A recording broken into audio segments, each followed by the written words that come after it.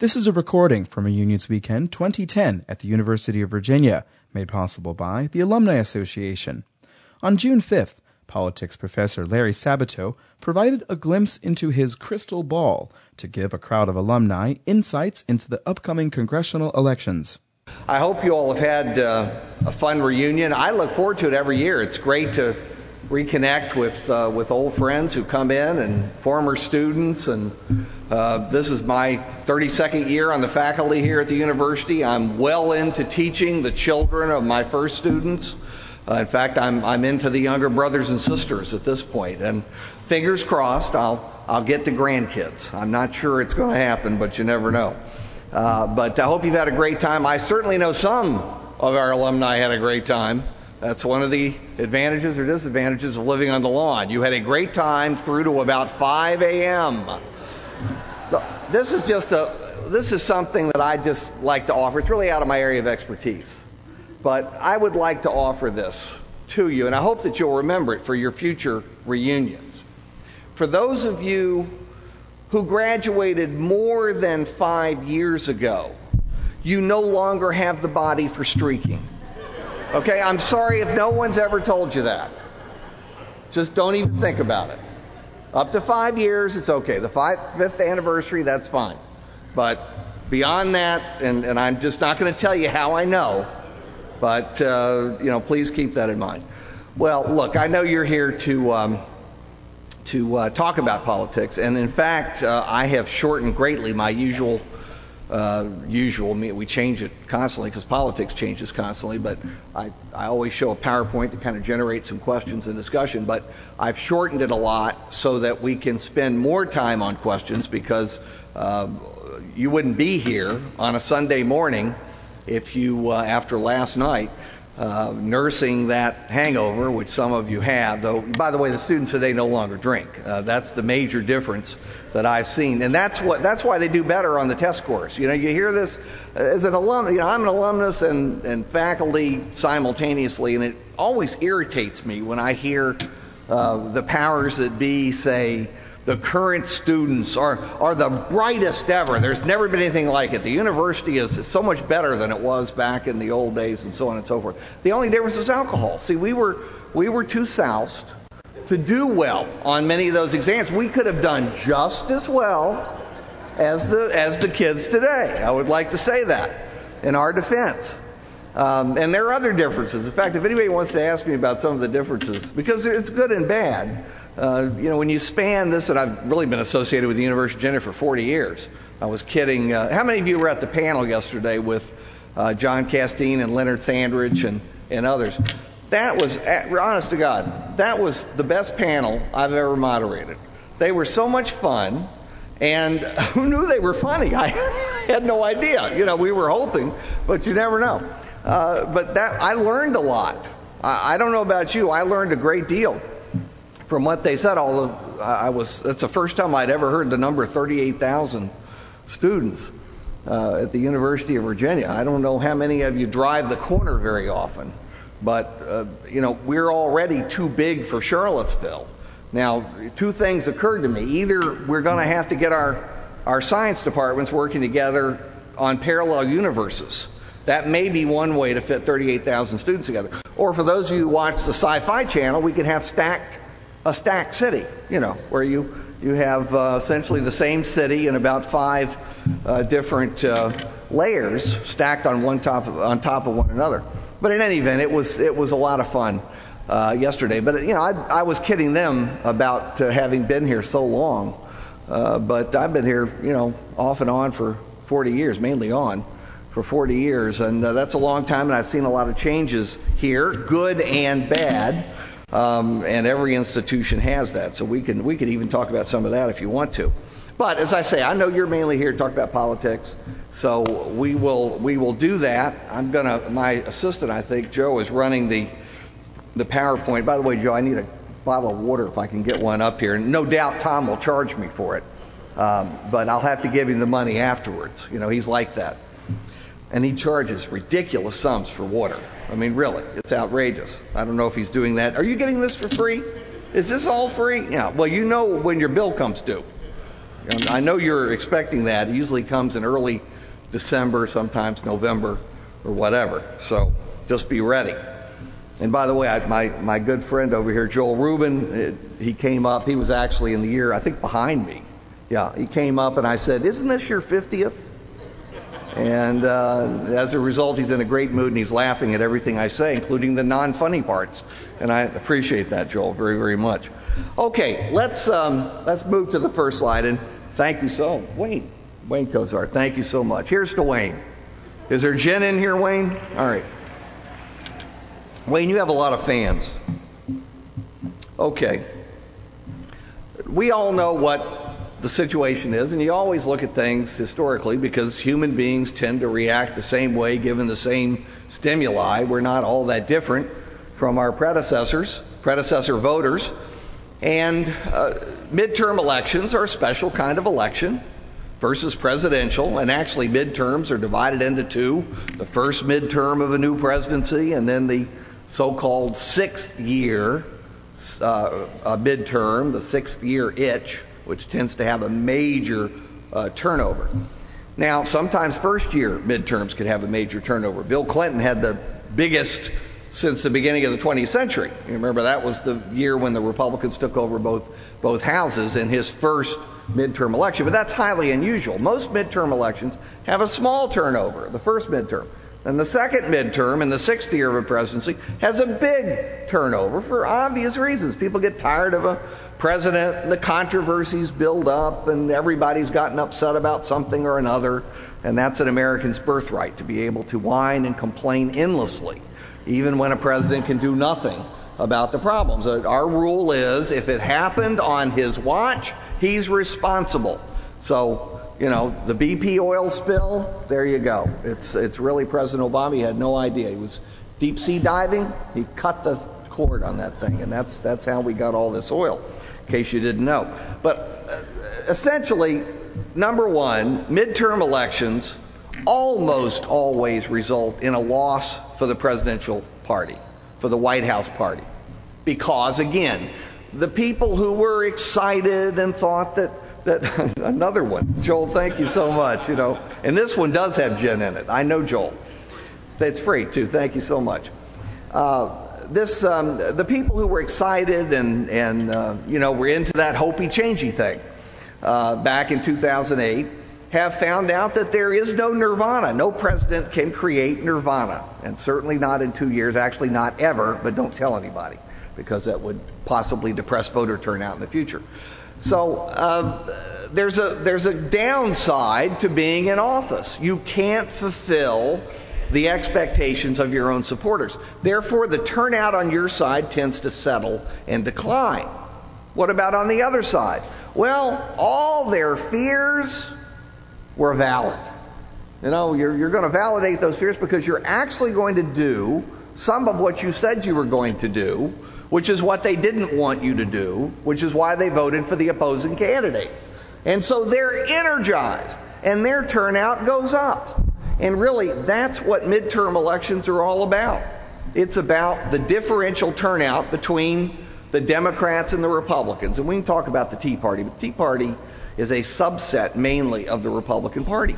82% of Tea Party people have pretty consistently voted Republicans their entire adult lives. 82%. And some of the remaining independents have also voted Republican frequently. So this is not a Democratic Party subset. It's a Republican Party subset. So regardless of what you read, we're still into Democrat versus Republican. The turnout factor is most important one of all. Presidential election has a turnout now of about 63%. Which is bad, but much better than it used to be.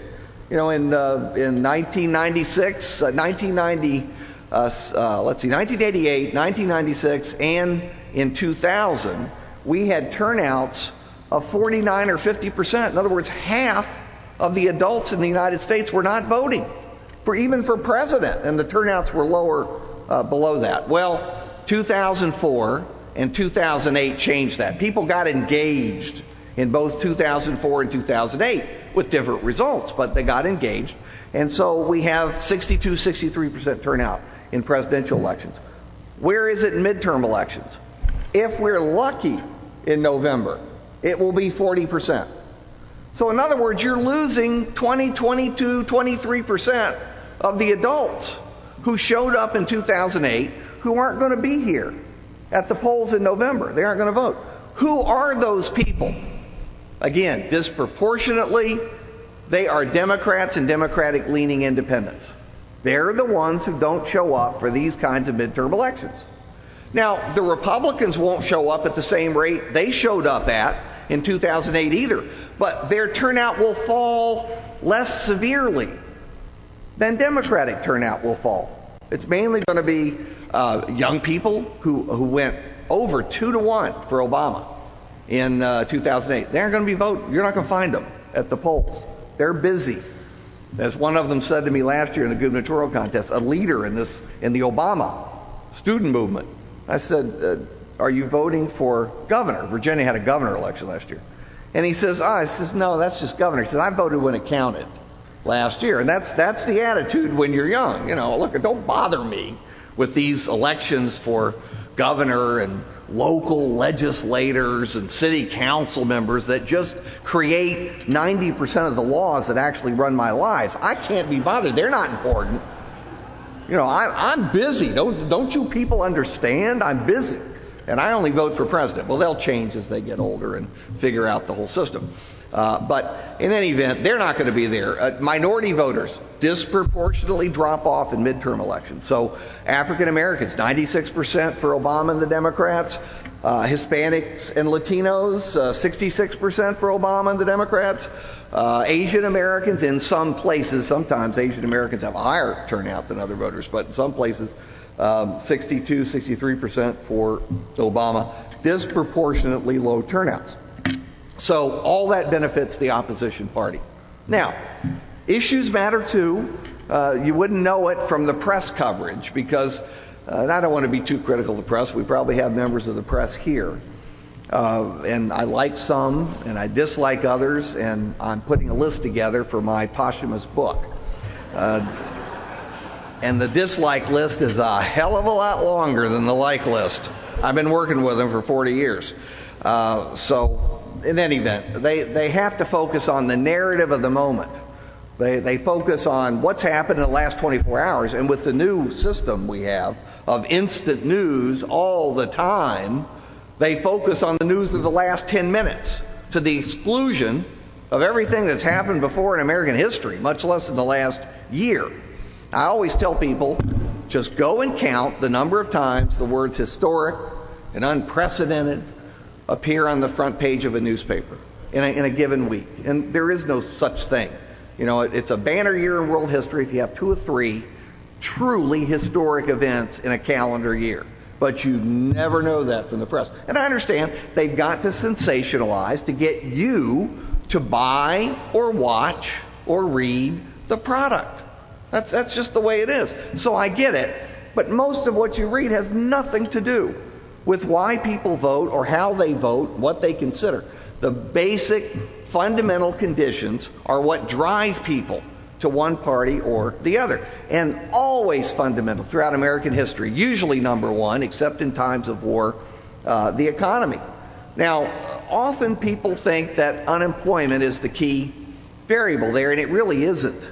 The most important variable in understanding how people relate to the economy and how it affects their vote is income, per capita or family income. Do they have more real income in their pocket to spend or not over the last year or the last 2 years? Depends on what their frame of reference is. If they have more money, they feel better about the governing party and they're more inclined to support the governing party. If they have less money, they're in a crabby mood and they're less inclined to support the governing party. It's really pretty simple because most people, unlike you who are here incredibly on a Sunday morning to talk politics, most people don't care very much. And they see the headlines here and they hear a little snippet on the radio driving to and from work or whatever.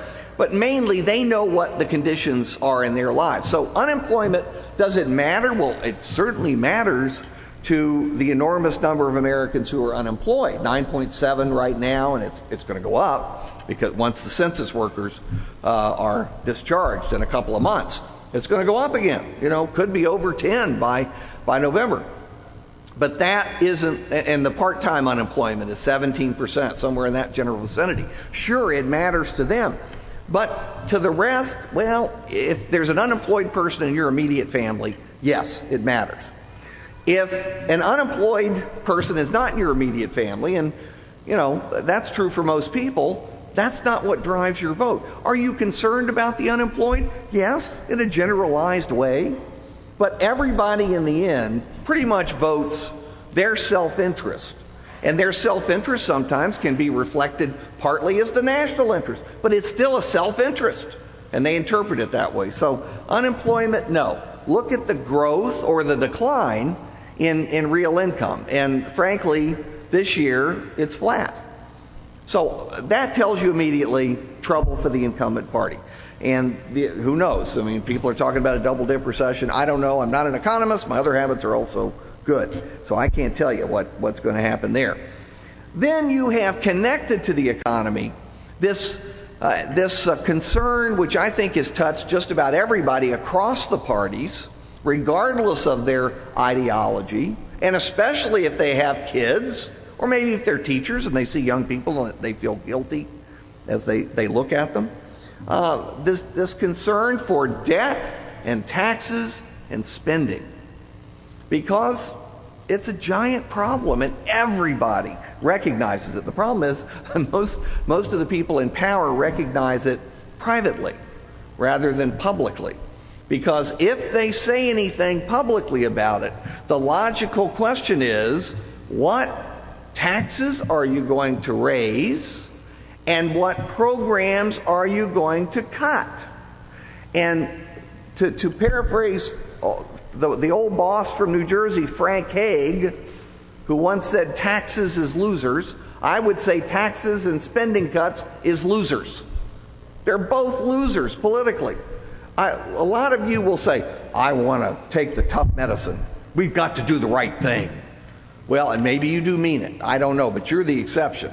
Because the truth is, people don't want to even hear it, much less do it. And it's always, don't tax me, don't tax thee, tax that fellow behind the tree. Don't cut me, don't cut thee, cut that fellow behind the tree. And we've all got an enormous shock coming, because that debt bomb's going to explode. We all know it. It's going to explode before the end of this decade, and it's going to cause the most painful kinds of reactions that we've seen in our lifetimes. It really is, because the retirement age is going to have to go up substantially. You're not going to be able to draw Social Security nearly as early as you do right now. There are going to have to be much more substantial Medicaid cuts. There are going to have to be tax increases of various sorts to pay for things that we take for granted, like the gas tax. I've never understood the opposition, this intense opposition to gas tax increases. Sorry. Because it's a user fee. It's not even really a tax as much as it's a user fee. Plus a third of it's paid by out-of-state drivers. That's kind of a real bonus, unless you want to drive on potholed roads and all the rest of it. But nobody can seriously propose these things and get elected. But nonetheless, that's what's driving the Tea Party. And I think concerns in both parties about the future, this gnawing feeling in our gut that things are not going to be as good in a generation or two as they have been. And there are a lot of reasons for believing that. I've thrown in the BP disaster, though I don't believe, other than in the Gulf states, that people will be voting on that issue. I mean, because elections are about contrasts. See, nobody is going to be in favor of the BP spill that I know of. There may be a few BP executives, but we've already seen how well they've done in a PR sense. And people blame the president, it's true. Why? Again, I don't completely get that, except he wasn't as angry as he was supposed to be, and we used to make fun of Bill Clinton feeling our pain about everything, and now apparently we want our pain felt again. And that's questionable when it's Bill Clinton. You didn't get that, and I'm glad you didn't. Or maybe you did and it wasn't funny. All right. Healthcare, on the Republican side, there's still a lot of anger about the healthcare reform plan. However, it's balanced by the fact that it did energize some Democrats, which it was designed to do. They were totally disengaged, and it did energize them to a certain degree. Still, I think the balance is on the Republican side for turnout this November, which is what this election is about. Then you have the great issue of populism. Both parties are playing it. I think this is much more of a Democratic issue. Wall Street, the banks, keeping the big boys honest. Joel, these are things that everybody remembers from the disaster of late 2008 and into 2009. And maybe it's irrational, maybe it will be counterproductive, but we want to get them. We want to get them in various ways. And the financial services bill does it. Other things will do it. It will play well on the campaign trail. That fundamental populism has been a part of our politics throughout most of American history. Then you always have the wild cards. God forbid there should be a successful terrorist act, that we actually get a competent terrorist as opposed to the incompetent ones. Let's hope that we continue to draw upon the well of incompetent terrorists. But you can't count on that. Somebody may actually know how to put together a bomb. And then, everything can change overnight. You never know what's going to happen. Same with scandal, although, we're in scandal overload. There's so many scandals, I can't keep track of them all. I'm going to have to create a separate web page just for the scandals. And maybe separate web pages for financial scandals and sex scandals and family scandals. There's so many of them. It's just hard to focus sometimes. But while it doesn't necessarily affect the national election, it does affect individual elections. And those of you who think on the Republican side who are here, I know there's some of you who feel very, very strongly about the Sestak and Romanoff job offers, and I'm just terribly sorry. That is garden variety politics. It's always happened, and it always will. And there's a law against everything. There's every kind of fun, and certainly patronage, is banned by the law someplace. You just don't know the statute books as well as you ought to. Those are not serious issues, but I know people care, because actually on the way over here I've been saying that this garden variety politics, it's not going to have any impact. I got a wonderful email from somebody who had read my comments, and this was what it said. "You Ivy League Rhodes commie slime. Tell me one more time how they flushed you out of a commie sewer pipe. Okay, boy?" So, it's going in my. I'm so proud of this. As my staff can tell you, I get literally hundreds and hundreds of these. I'm thinking about a book of nasty emails and snail mail, because some of them are they're works of art, and they deserve to be preserved. Many are contradictory, but that's okay. We are human beings are contradictory. Okay, in any event, now I will let me be fair. The one legitimate part of the criticism that Obama's getting is, like most presidents, he overpromised, and there was this holier than thou attitude, and I've heard it so many times. Those of us who are older remember Jimmy Carter. "I will never lie to you." Presidents stretch the truth daily. It's in the job description. Bill Clinton, this is my favorite. This is the greatest howler of all time. "I will run the most ethical administration in history." That is one to remember. And Republican, let's not forget, you talk about overpromise and hypocrisy. Let's not forget mission accomplished for a certain president that we had recently. And then Obama, where he wasn't going to have any corruption. The difference between some of you and me is I just laugh when I hear candidates say those kind of things. I can't imagine anybody takes it seriously, but apparently some people believe them. And we're going to have to educate them. Okay, let's get right to the predictions so we can get to your questions and the House outlook. Now, with the Republicans winning temporarily the Hawaii seat, not going to last, out in 6 months.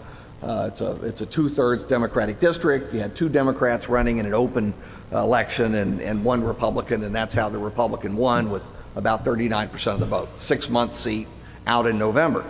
But it temporarily brings it down to a gain of 39 seats for the Republicans to take control of the House.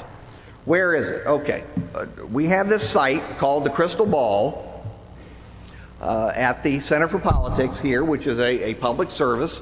We do what some other agencies do. The difference is we provide it all for free. They charge thousands and thousands of dollars for their ratings to special interest groups.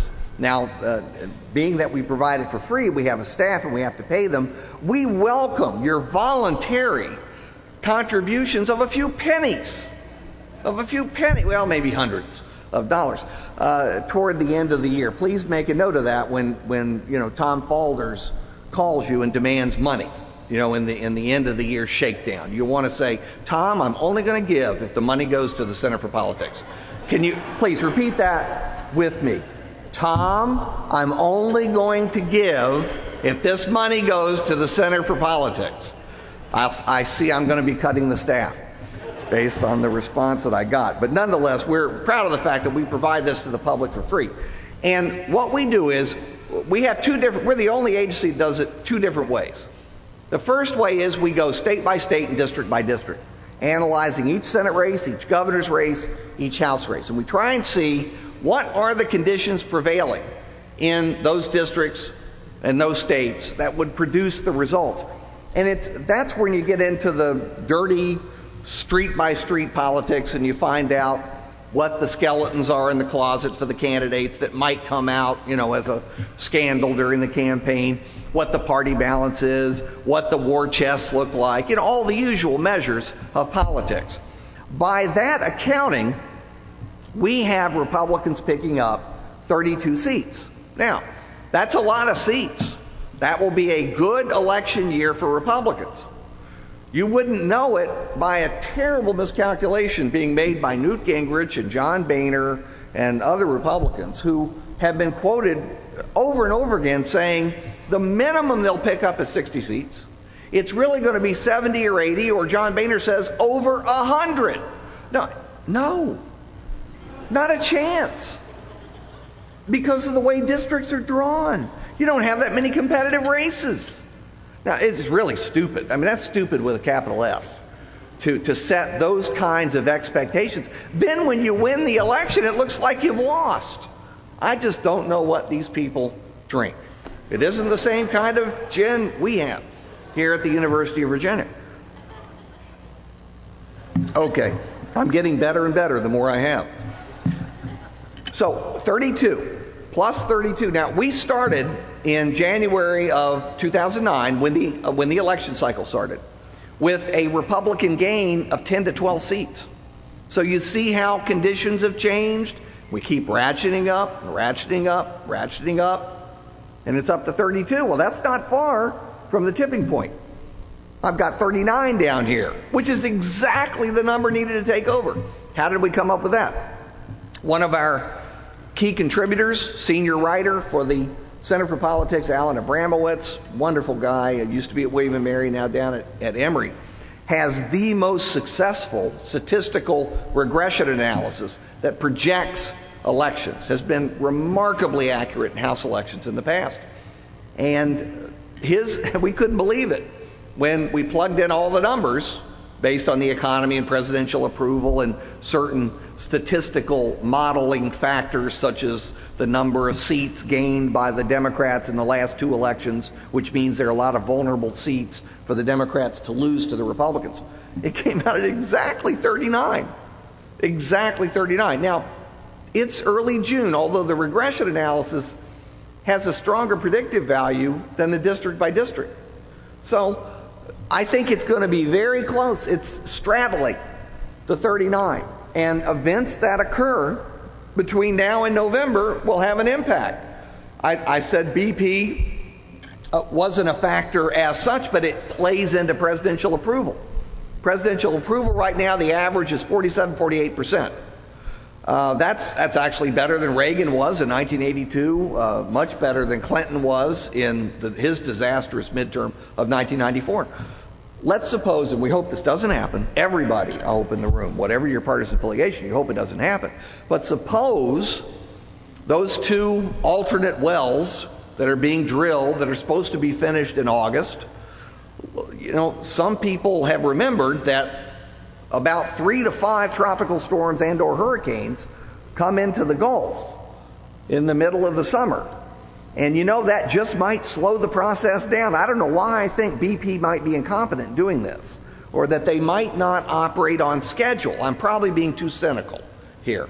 But that could push the relief wells into September or October. Well, even if they fix it in August, you're going to have oil washing up for a couple of months.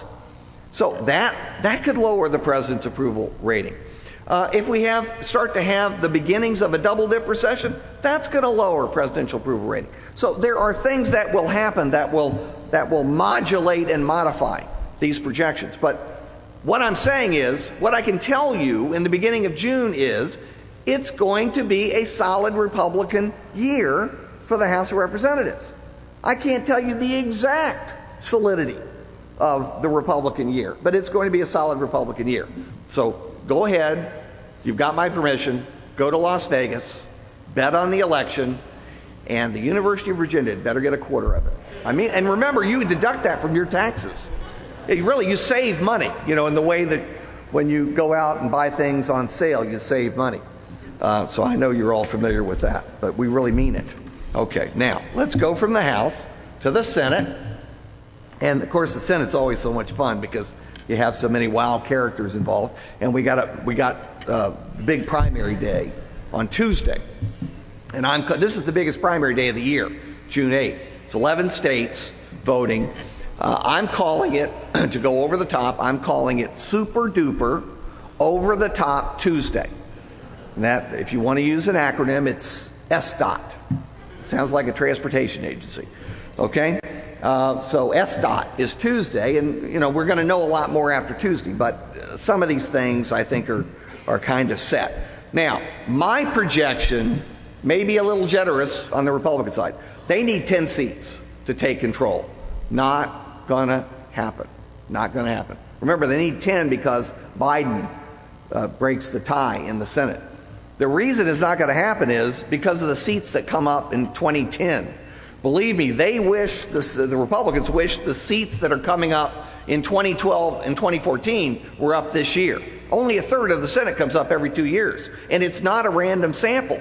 Some years have bluer state combinations, some years have redder state combinations. This is a blue state combination, which means the Democrats have a lot of slack. They've got a buffer in many of these states. So it makes it much tougher to make big gains. Nonetheless, I think Republicans are going to gain 5 seats at a minimum. Well, they're at 59 now. The Democrats are at 59. That means the Democrats would be brought down to 54. It could go as low as 53. Now, we all know the Senate well enough to know that means utter chaos will reign in the Senate, because minimal majorities can't govern the unruly Senate. It'll make it much tougher for President Obama to get much of anything that's controversial through. Just imagine if you have one of the conservative justices stepping down. This Elena Kagan thing's the most boring thing I've ever seen, in modern times for a Supreme Court appointment. And the fundamental reason is because it's a liberal replacing a liberal. And it's hard to get people excited about that when it doesn't change the calculus on the court. Well, think what will happen if one of the conservatives steps down voluntarily, or sometimes it actually happens involuntarily. And then you have a liberal replacing a conservative. All hell will break loose. And if you have 53, 54 Senate seats, good luck in terms of finding a way to get a nominee through. You'd have to nominate, I think, a moderate, a real, maybe a former senator, somebody who's got personal ties that would carry carry him or her over. So that's a pretty substantial gain. It will set the Republicans up for either 12 or 14, depending on the political conditions. 14, if Obama's reelected, 14 will be the sixth-year itch. So you'll have a lot of turnover to the Republicans in 2014. And I think they would take over the Senate at that point if they hadn't already done so. So individual races, you can see there are a fair number of toss-ups. There are a few that I think, I've got Indiana. I think it'll go to Coates. He's a weak candidate. That is incredible to me that a party would nominate somebody like Dan Coates in the year of the Tea Party. And he only got 39% in the Republican primary, but he had split opposition. A D.C. lobbyist who was caught on tape saying he was looking forward to retiring in North Carolina. And they brought him back. His former senator has been out for years and years. Former senator brought back, and now because he's the Republican running in Indiana, I guess he will win. I think Senator Burr in North Carolina will win a second term, which is incredible because that seat has turned over every 6 years like clockwork since 1974. Every 6 years. That was the John Edwards seat, as you may remember. Got to be a crowded seat for various reasons. I guess that wasn't funny, but if you think about it enough, it might become funny. Florida, oh God, I had assumed, and maybe in the end Rubio will pull it together, but all the early polls show Crist winning, not by much. He's a little under 40, but we'll watch that one. It's either going to be Rubio or Crist. Meek is finishing dead third in that race. Arkansas, I will be surprised. I may be surprised, but I'll be surprised on Tuesday if Senator Blanche Lincoln is renominated. I think she'll probably lose even in the primary. But frankly, they're just fighting for the privilege of losing to Republican Congressman John Bozeman. That's the likely result in November. That's a Republican seat. Notice I've got Nevada as a toss-up. For 6 months I've had that leaning Republican. But the Republicans are getting ready to deliver on Tuesday to Harry Reid, the one candidate he possibly can beat, the Tea Party candidate, who has got some really nutty positions. Now it's Nevada, so it might go through. I don't know, but this is a tough one. This is where the Tea Party is hurting the Republicans. They're pushing the party further to the right, even in conservative states. And the other two Republican candidates are acceptable enough to win a general election. Sharon Angle, I don't know. It might happen, it might not happen. My guess is that Harry Reid's doing everything he can to get Sharon Angle nominated. That's how they play politics in Nevada.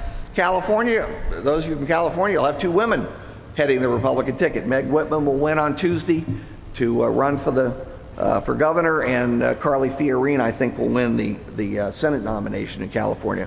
And, on and on. We can talk about any of these races you want, but I've given you my bottom line. I think, plus, I'm leaning more to 5 than 7 now, given the kinds of things that are happening. And Mark Kirk in Illinois with the phony award citation. I've been kidding that if Blumenthal, the Democrat who invented his Vietnam service, if he wins and Kirk, who invented the award, wins, they can have lunch in the Senate in January, and Blumenthal can talk about his non-existent Vietnam service while Kirk shows off his non-existent medal.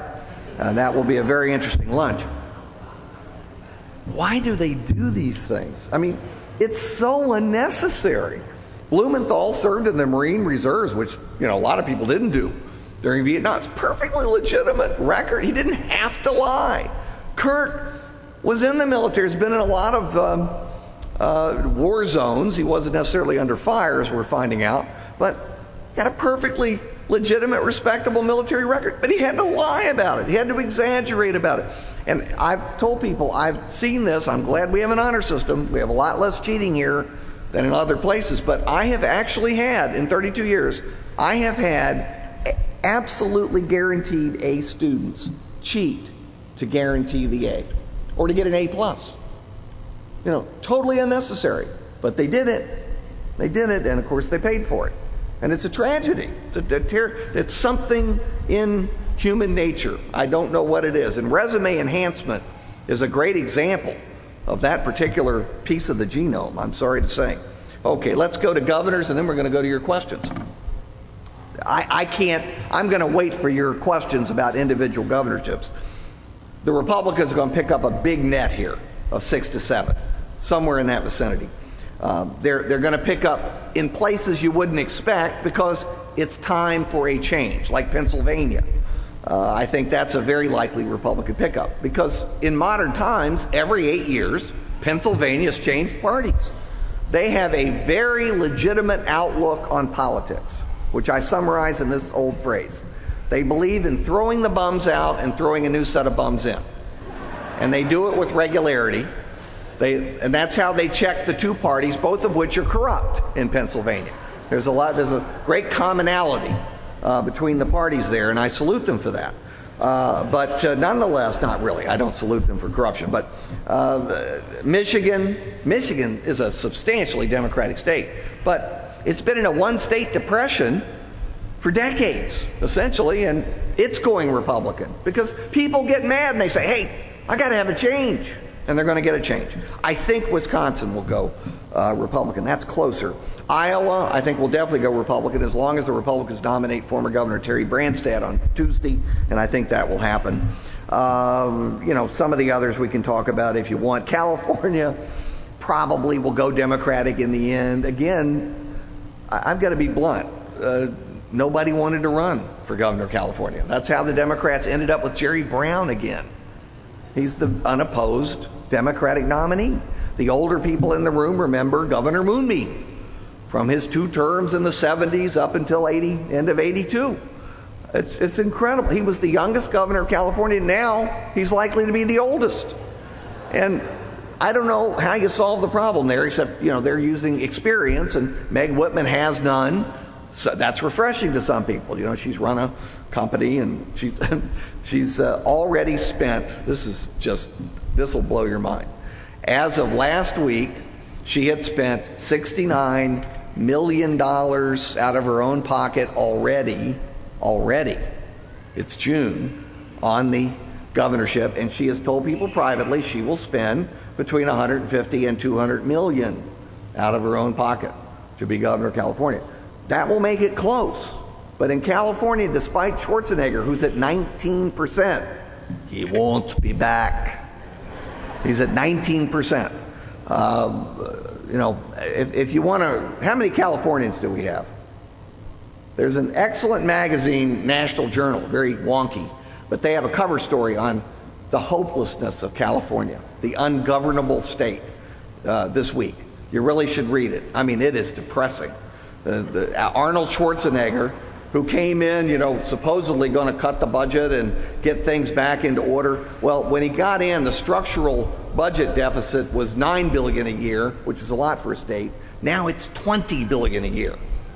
And this is the guy who was supposed to fix it. So it's an ungovernable state. It's a perfect example, I'm afraid, of where the United States is going as a whole. Californians will not accept the cuts and the tax increases necessary to get their system back together. They just won't accept it. And here we go, and it could be national. So anyway, we can talk about these. Now, I want to say, look, if Jerry Brown wins California, with all due respect to South Dakota, it's a wonderful state, North Dakota and Montana and Idaho and so on, California is worth 6 to 7 other states. So I don't know how you call that, whether that's a good thing or a bad thing or a net even. Well, there are lots of exciting developments to come. That's an overview of what's going to happen. I would caution you as I conclude in suggesting, as so many people do, that the results of any given midterm election mean a thing about the coming presidential election. They almost never do. Just like the presidential doesn't determine the midterm election. So don't draw that line between 2 data points, because I can guarantee you so much will happen between now and 2012. We'll have a completely new world on which to judge the eventual party nominees. Let me stop here and take some questions. I think we have about, when does this end? I've forgotten. No, it doesn't end at noon. So anyway, we've got some time for questions. Yes, sir.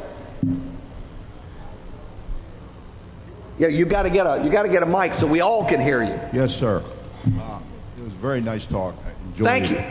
But I would like to hear your take on what the immigration issue had to do with this last election, with prominent Republican spokesmen talking about round up the illegals and send them back, close the borders, and this rhetoric with this growing Hispanic segment of our electorate. I'd like to hear a commentator from an authority on that issue. I think that's why Republicans lost the election. All right. Well, he's not here, but I'm going to give you an answer. Look, this is a contrast between short-term gain and long-term pain. The great tragedy for the Republicans and the country is that the Bush-McCain plan wasn't passed in 2007. All right? I know it's now against the law to say anything good about George W. Bush, but this was one good thing he proposed, and McCain too. It was a reasonable compromise in 2007 that would actually have resolved some of the basic points, I think a lot of the basic points of the immigration debate.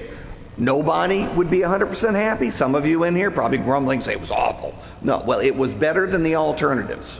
It was that we're seeing right now. And it would have happened early enough to have an impact.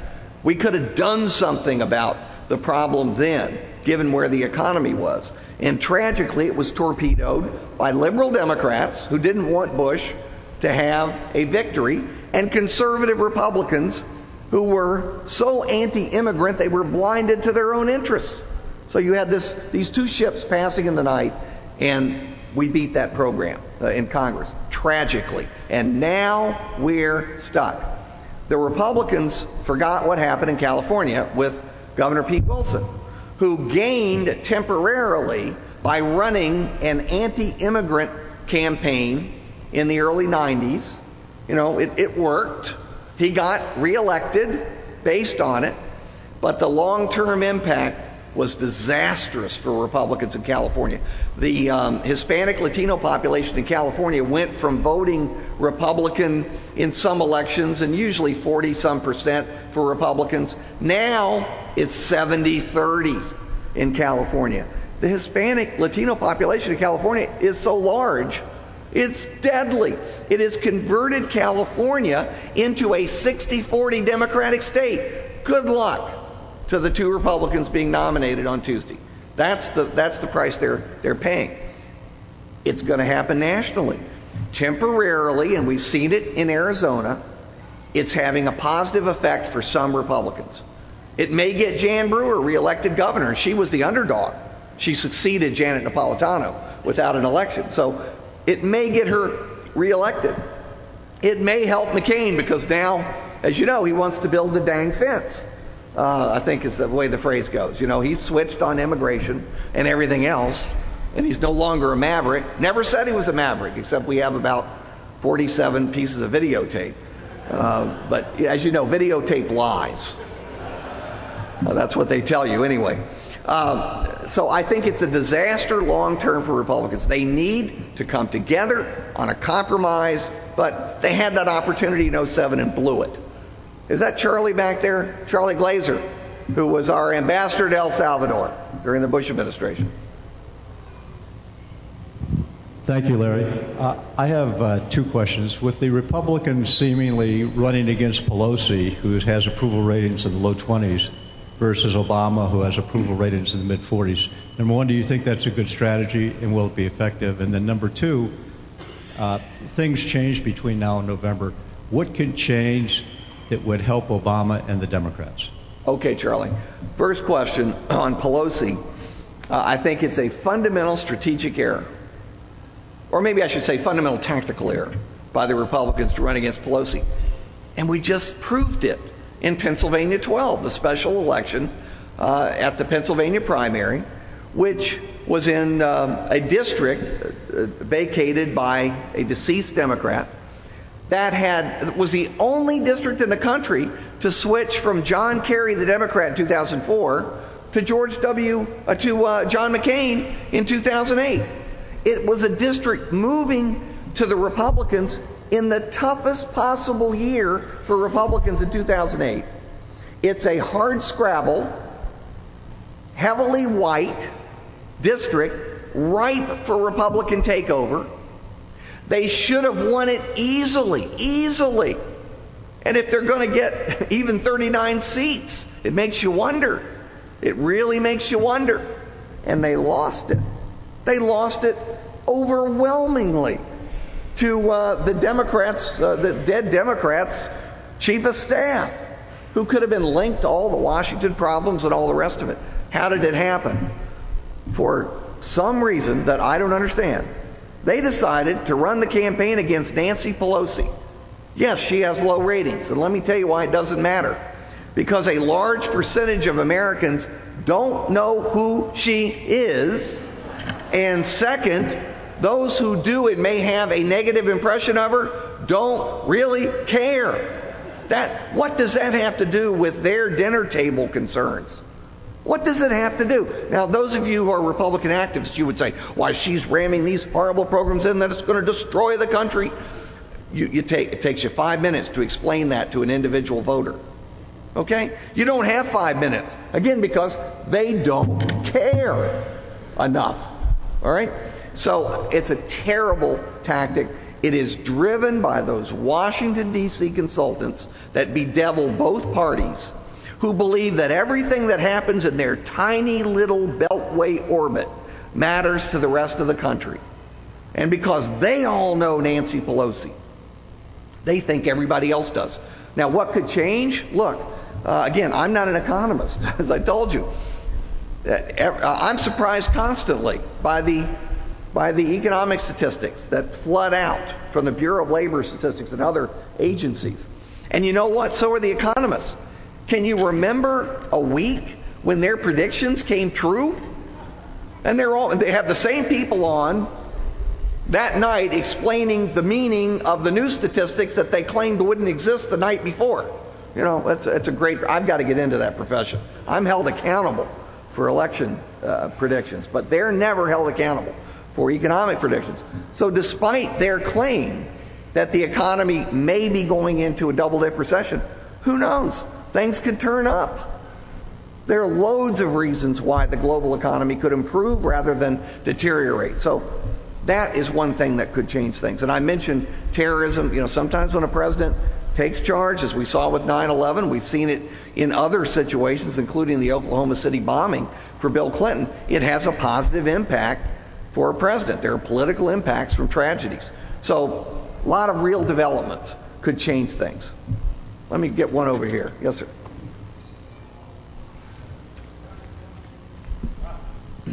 You may breathe for the moment. No, you cannot project. You can't. And it's great to see you, delegate. It's great to see you. Yeah. The thing that struck me about the map that you put up were the number of gubernatorial switches that are going to take place. And, of course, we're going to redistrict. And has the center done any work on what that's going to mean for the next, because that'll set the district line for the next 10 years for the congressional districts? Yes. Delegate Fralin, former Delegate Fralin now. Unfortunately, he got out. He was one of the good ones, and he was a UVA graduate. And I think I taught you, right? Didn't I teach you? Okay, well, I noticed there were several votes you made that were mistakes. You would not have made them had you been in my class. But anyway, yeah, 10 of them, okay.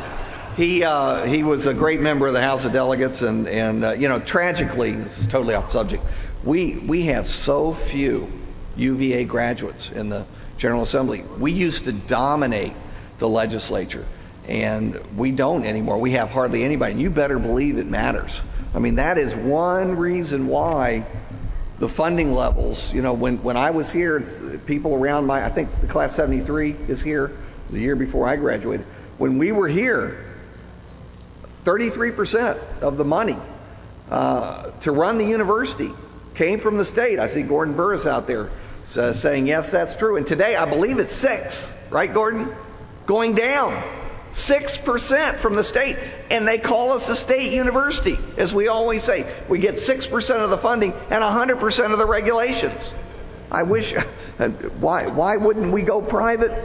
As one senior legislator said to me, he's not from UVA, I won't quote him directly, but he said, I'm totally in favor of that. I think you all should. Just come up with the $6 billion for the lawn and rotunda. We'll sell it to you. $6 billion just for the lawn and rotunda. So that's why we're not going private, no matter how much you might want to do that. What the heck was your question? Oh, redistricting. Okay. Anyway, I wish some of you would run. I wish we could get more UVA people in there, in both parties, so that whoever's in charge, we would win. We would win, because I'm seeing so many inferior universities, Virginia Tech, getting money that they shouldn't get, Virginia Tech. And it's just wrong, Blacksburg. I don't like to see it. And I try to stay away from fingering individual institutions, Virginia Tech. I just think it's so wrong to do that. Okay, and I could have mentioned many others, but I hate them.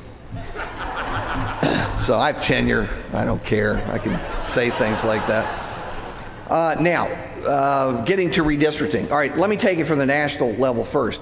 We're going to see the same thing we've seen every 10 years since 1960, a transfer of seats in the House of Representatives from the Frost Belt, the Northeast and the Midwest, to the Sun Belt, the South and the Western states. There are a few exceptions. Louisiana's losing one because of Katrina. I think that's really about the only exception. But Texas is gaining 4 seats. Arizona at least 2. California, this is fascinating. I'm sorry to my Californians over here. For the first time since you became a state and were applied to the 1850 census, first time ever, you're not gaining multiple seats. You're not even gaining 1 seat. You'll be lucky to hold your delegation. You could lose a seat for the first time ever, but you may stay even. Now, you'll still be gargantuan, but that tells you what's happening. People are voting with their feet. They are disproportionately leaving California, and they're going to the interior West states that are gaining seats. Now, what does that mean? It has 2 completely separate meanings. One is for the Electoral College. As I add up the transfer of votes and what it means in how the states lean, the Republicans are going to gain somewhere between 6 and 10 electoral votes. Well, in a close election like 2000, that's the election. Of course, if it's Obama's margin, 365, when you only need 270 to win, obviously it's not going to make a difference. So we don't know. But it's better to gain electoral votes than to lose them. Ohio's losing 2, for example. Now, the second effect is completely different. That's at the state level. Where do you see the transfer? It's from rural areas, which are heavily Republican leaning, to urban suburban areas, which are substantially Democratic. For Texas is a great example. Those 4 electoral votes are automatically Republican. Just put them in the Republican column for 2012. However, at the state level, at least 2, and maybe 3 of the 4 seats will go to Hispanic districts electing Democratic representatives. So, and the same is true for state legislatures. Just because you're a Republican state gaining electoral votes, let's say, and even in Virginia you're not gaining an electoral vote, you're staying even. The transfer of population is to the exurbs and to a lesser degree the suburbs. Well, now the exurbs can go either way. It depends on the kind of candidates nominated by the 2 parties and the year, what the issues are of the year. But the problem for Republicans in the exurbs is these are highly educated, high-income voters. They are very responsive to the social issues with the opposite effect. That is, they're they may be Christian, but they're not social conservatives. And they don't like the social conservative emphasis in the Republican Party, so they tend to vote Democratic. This is a big change. They used to vote heavily Republican on fiscal issues. Now they're switching because of social issues. So, as I say, I think there are 2 very different effects. You have to look at each state, and you have to look at it regionally. Yes? let me get you a mic here. These young people are working hard. I hope you're being paid. Is Tom Falder's paying you, or is this volunteer? I figures. Ask him for some gift from this. He's got he's got a whole storeroom full of junk. Okay, you need to get something. Yes. How do you think the Tea Party movement's going to affect the Republican conservative parties in the long run? Well, you know, the long run, we're all dead, including the Tea Party. And look, American history is dotted with these movements on left and right. And they only have one thing in common. They don't last. They either die out or they merge with one of the two major parties. Does it have to happen again exactly the same way? No, but that's where I'd put my money for the long run, okay, or even the medium run. For the short term, they're having two very different effects. In some places, they've energized a lot of new people, transferring that energy into the Republican Party, helping them in November. In other places, because frankly, they're not very practical. And they don't like practicality in politics, and they're so anti-incumbent, they're hurting the Republican Party's chances. We're in a congressional district where that may be true, where they may split the November vote, refusing to coalesce around the nominee. I'm going to be interested to see down there in Norfolk whether that happens as well. I mentioned Nevada. With Sharon Angle. You saw what happened in Kentucky with Rand Paul. I suspect Paul will win anyway because he's the Republican in Kentucky in a Republican year. Remember, that was a 57% McCain state. So probably he'll win, but I tell you one thing, his opponent, Trey Grayson, would have won in a landslide if he'd been the Republican nominee. Rand Paul, it's going to be, 53-47, 52-48. The Republicans have to spend money in Kentucky. And Rand Paul, son of Ron Paul, he's one of those candidates, and I've known many of them in both parties, where if you could just send them to Bermuda for the general election, they would get a higher percentage than if they campaign. That's where the problem comes in, when people get to know them. But they're stuck with him. They're stuck. It's going to be really interesting to see that Republican caucus. His seatmate will be Mitch McConnell, and he's already said he may not support Mitch McConnell for Republican leader. That doesn't build ties. But that's what people want. So it's very mixed.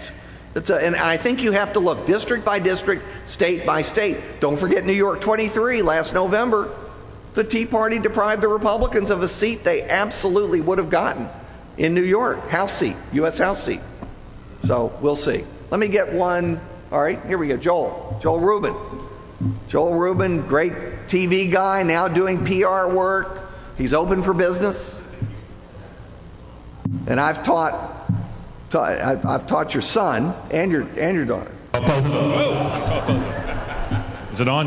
Yes. You mentioned our primary. We have a primary in the 2nd district in Virginia this time. Yeah. And the guy that's ahead right now in the polls has put $500,000 to $800,000 of his own money into the race. He's spending more than all the other 5 candidates combined. And you mentioned Meg Whitman out in California, what she's putting in. Is this a good or a bad trend in your view in politics, this sort of self-financing? I'm sure the parties love a candidate who can bring all of his own money into it. Looking back throughout American history, is it good? Are they insulated from all the lobbyists and the corruption money because they're so rich, or is that not a good thing? Well, Joel, I think they're people like everybody else, and they understand the pain of people who are having to sell their 3rd and 4th houses and their 2nd yacht. They get it. This is not easy. Everybody has to downsize. So, look, I'm kidding, partly. I would say this. You're absolutely right. The parties recruit these self-funders because it means they can save their money and spend them in other districts and states. They recruit them. And you can also make an argument that you can't be corrupted by spending your own money. And it's a First Amendment right. If that's what you want to spend your money on, that's what you spend your money on. All right? At the same time, I don't really think they do understand the struggles that average Americans face. Now, this applies to the Kennedys and the Rockefellers and others, too. and all across the parties. That's not to say they can't do good things. The Kennedys and Rockefellers are examples, and there are many others that we could cite in both parties. So it's a mixed bag. I am concerned, though, that we've gotten to the point, we're rapidly getting to the point where not only can't average people run, but you can't even have most of the elites running because they don't have the money to support their habit. They can't get out there and get elected, and that is not a good thing. Do we want an oligarchy? Is that where are we moving back to an oligarchy? They used to, an oligarchy used to run America. Goodness knows it ran Virginia. Is that what we want? I hope not. It does concern me. The price of admission anymore in politics is a couple $1 million out of your bank account. Even for a House seat, you have to spend a lot of your own personal money.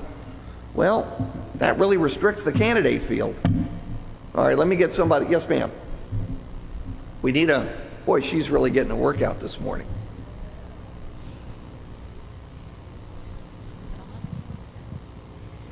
My question really dovetails with Joel's and what you've been talking about. What impact do you think the recent Supreme Court decision on corporate giving will make in the midterm elections and going forward? Right. You all remember this controversial decision, which basically says that corporations as entities can spend unlimited sums to advertise prior to elections and so on. Look, will there be the occasional corporation that does that? Yes. Is it going to be widespread? Not a chance. Corporations aren't going to invite that kind of scrutiny and controversy. It causes problems with shareholders. Many corporations internally are divided. They may be 2/3 Republican, but they're 1/3 Democrat at the top layer. It causes arguments, within the organization. They're satisfied and happy with the PAC system. They keep their hand in it. They play in the system. They don't dominate the system.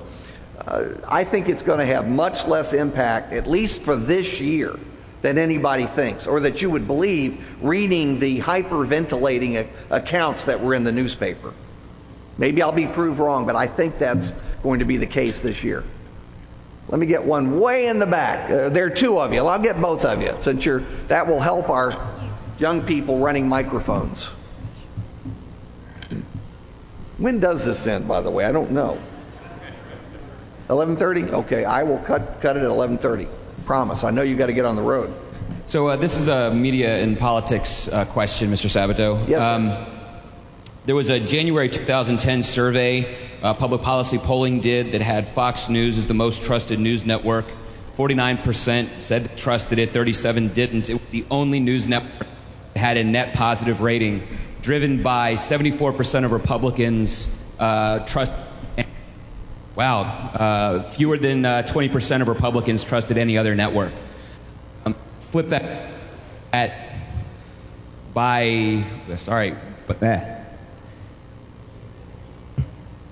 I'm getting cut off. If you look at it's MSNBC. They're cutting you off. A different organization, Pew, in 2008, did a survey of current events and how knowledgeable people were. And Fox News regular viewers came in next to the bottom, and at the very tippy top were regular viewers of Jon Stewart and Stephen Colbert. That's scary. So with MSNBC now trying to be sort of the liberal answer to Fox News, are we going to see more media that's driven by, I'm going to tune in to the people who reinforce my belief? Are we ever going to get another Walter Cronkite? Well, you got it exactly right. We live in an age, and I try and balance things to the degree humanly possible, and I'm human. I don't always succeed, and I've goofed, but I try and come back, to some kind of balance in the middle, and I try to say this side thinks this, and the other side thinks that, and then people. I try to have respect for people. They can make up their own minds. People aren't stupid. They're not. If they're watching a news channel, they certainly aren't stupid. I mean, I'm sorry. They could be watching, the other 380 channels, that have washing machines going around and fish tanks and all the other things that you can watch on TV. So you have to have respect for the people who are watching. But I certainly see and feel the wrath of people who only want to hear what they already believe. And there are, in my view, equal numbers on left and right. They don't want to be confused with contrary facts. Don't give me the facts. Give me the opinions I already agree with. And that's why you have this, Fox, MSNBC bipolarization there, and CNN dropping like a rock.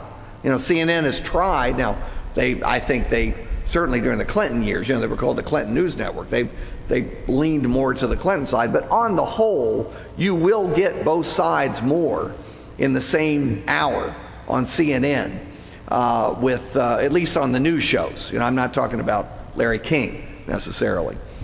I'm not sure about Larry King. I haven't watched in years, and apparently no one else has. But I wish him well with whatever wife he's on now. But look, the long and short of it is, I hope we can get back. I hope we can get back for our sake as a country to listening to other people and their views civilly, disagreeing mildly or strongly, but respectfully. I certainly know that's true with our University of Virginia alumni. We all have many vigorous political conversations. I have with a lot of you over the years. And we don't always agree. But who cares? I mean, the fun is in the debate. So I wish we had more of that. Will there ever be another Walter Cronkite? Some people liked him. Some people didn't.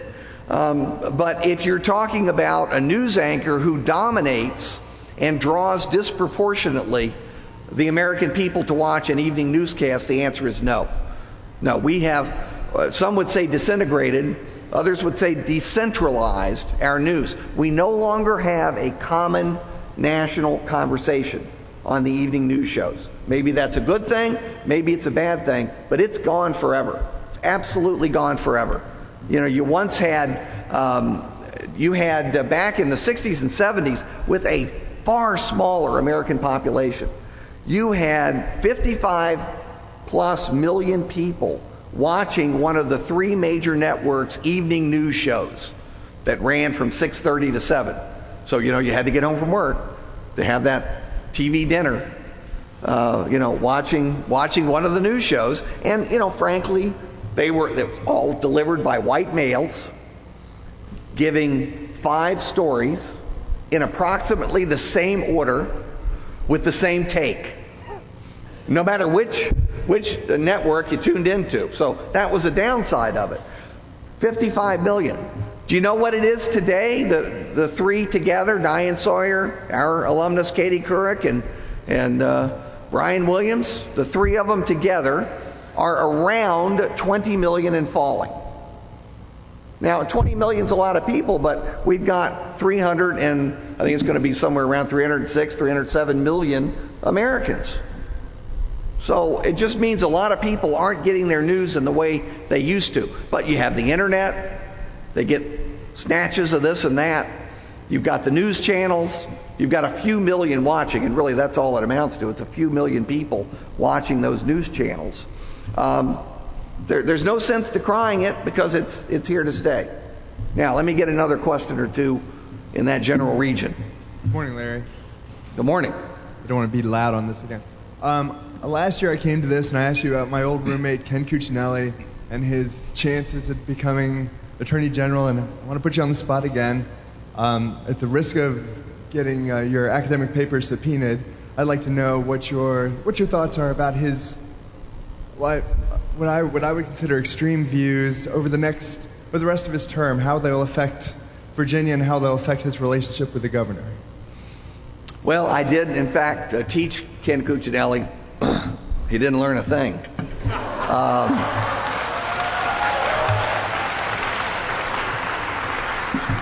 Sorry, William. Let me say this for Ken. He's a principled guy. He will tell you exactly what he believes, and he'll follow through on it, which a lot of politicians won't.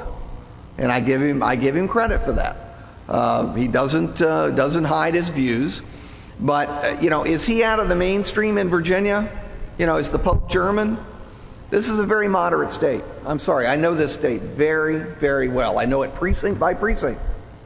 So don't tell me what the state is. It is a very moderate state. Ken is way to the right. Now, how did he win? He won in a landslide. He won because he could have walked down a street anywhere in Virginia and no one would have come up to him. Nobody knows who these candidates are running for attorney general or, for that matter, lieutenant governor. They're completely anonymous. And so people vote for governor, and they tend to, not always, but they tend to stick with a ticket. We only elect 3 people in Virginia. So you tend to get a ticket. Occasionally you'll get one of the other party. We actually got 2 of the other party in 2005, but there are always exceptions to the rule. That's how Ken got in. Now, he's in. And I think we're all going to learn just how long 4 years really is. And knowing Ken, if this is the only office he ever serves in, he'll still be taking legal actions on the morning before his successor is sworn in. And that's just the way it is. So I would say, and look, there are plenty of people who've been too far to the left, who have been too far to the left for Virginia or for any given state. They're representing their party and their own ideology rather than the broader interests of the state. I would simply remind all of you, whatever your ideologies and parties, elections matter. And when people don't pay attention, and when they don't research and look into the details on candidates and where they stand and what they stand for, there are problems. Problems develop. So there you go. To be honest, that's my view of Ken. I remember him as a student. He lived on the lawn. He had very strong views about the University of Virginia, and they were not terribly positive. So that put him in a certain category for me. Now, what else do we have? Any other questions? Yes.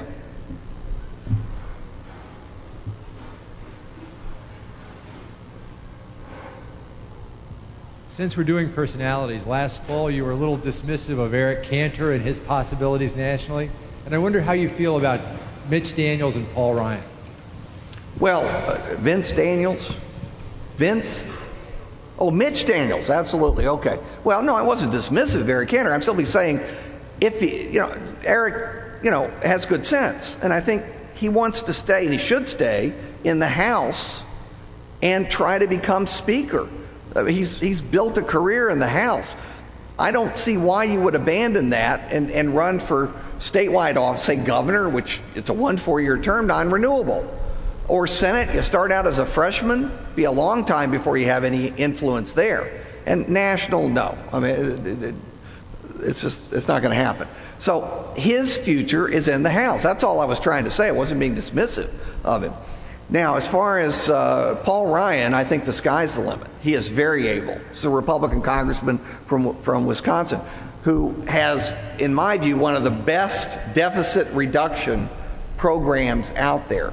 I don't agree with every part of it. You won't agree with every part of it. But he's tackled the tough issues. I mean, he actually looked at what needs to be done to reduce our structural debt before the debt bomb explodes. He deserves credit for that. So I give him a lot of credit, and he's a good media candidate. Now, he's got to get elected statewide office. See, he's not in the situation Eric Cantor's in.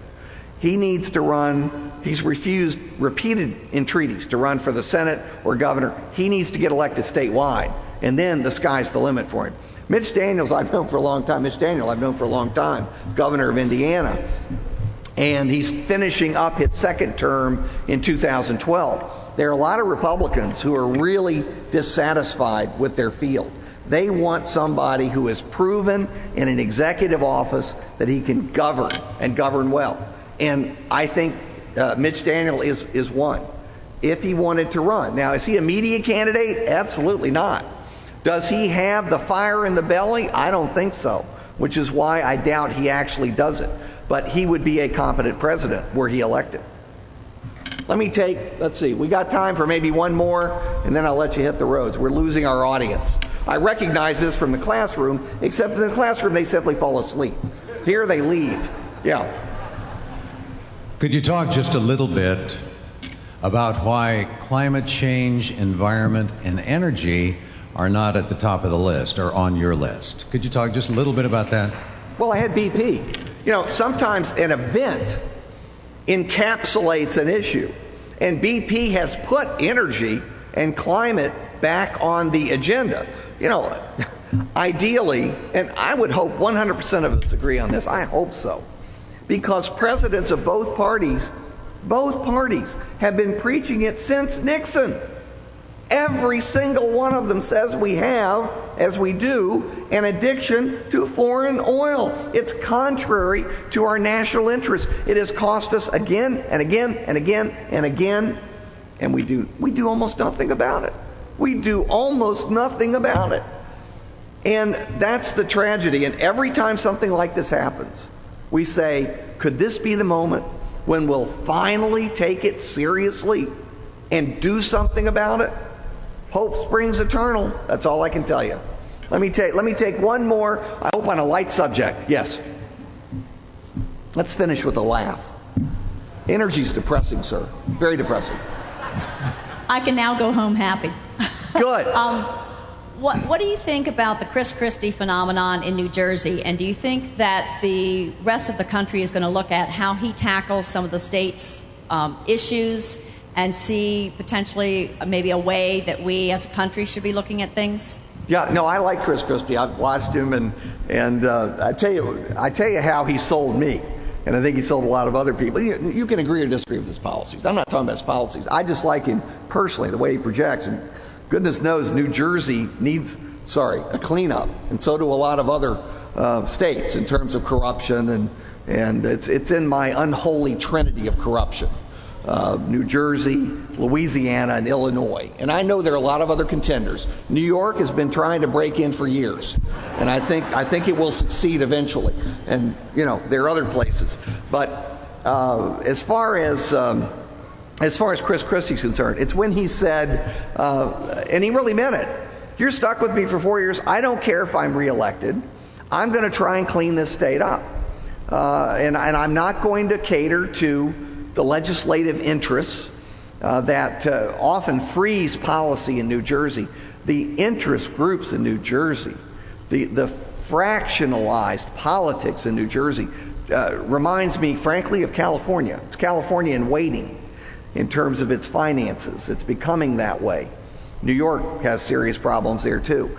And you need someone like Christie at least to try to break this up. It's like an icebreaker moving through the frozen over ice in the Arctic. And I don't know how far he'll go. He may get stuck. He may not be able to do it, but at least he's trying. Now, there are some Republicans pushing him for president. I will believe he's running when he loses 100 pounds. That's the way you can always tell. When a politician, you probably don't know Chris Christie. Chris Christie weighs, was it 420? I think I'm exaggerating, but it's somewhere close to 400 pounds, I think. He's massive. So to be a national candidate, right or wrong, he's going to have to lose some weight. Sometimes it signals ambition. If you're Bill Clinton or John Edwards, it means you're dating again. But I look for these physical signals, as to whether people are gaining or losing weight, as to how much ambition they have and what their love life is like. Look, as always, we've had a great time. I hope we're family, and that's why I speak so frankly to you, because I know you will never use it against me. And if you do, well, I'm Italian. You're asking. I've got my Uncle Vito's still alive.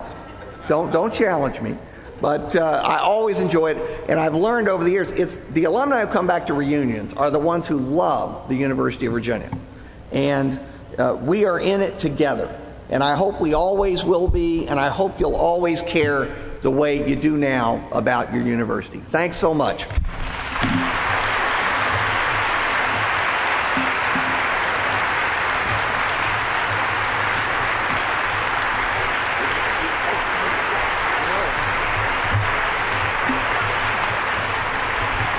Larry, thank you very much.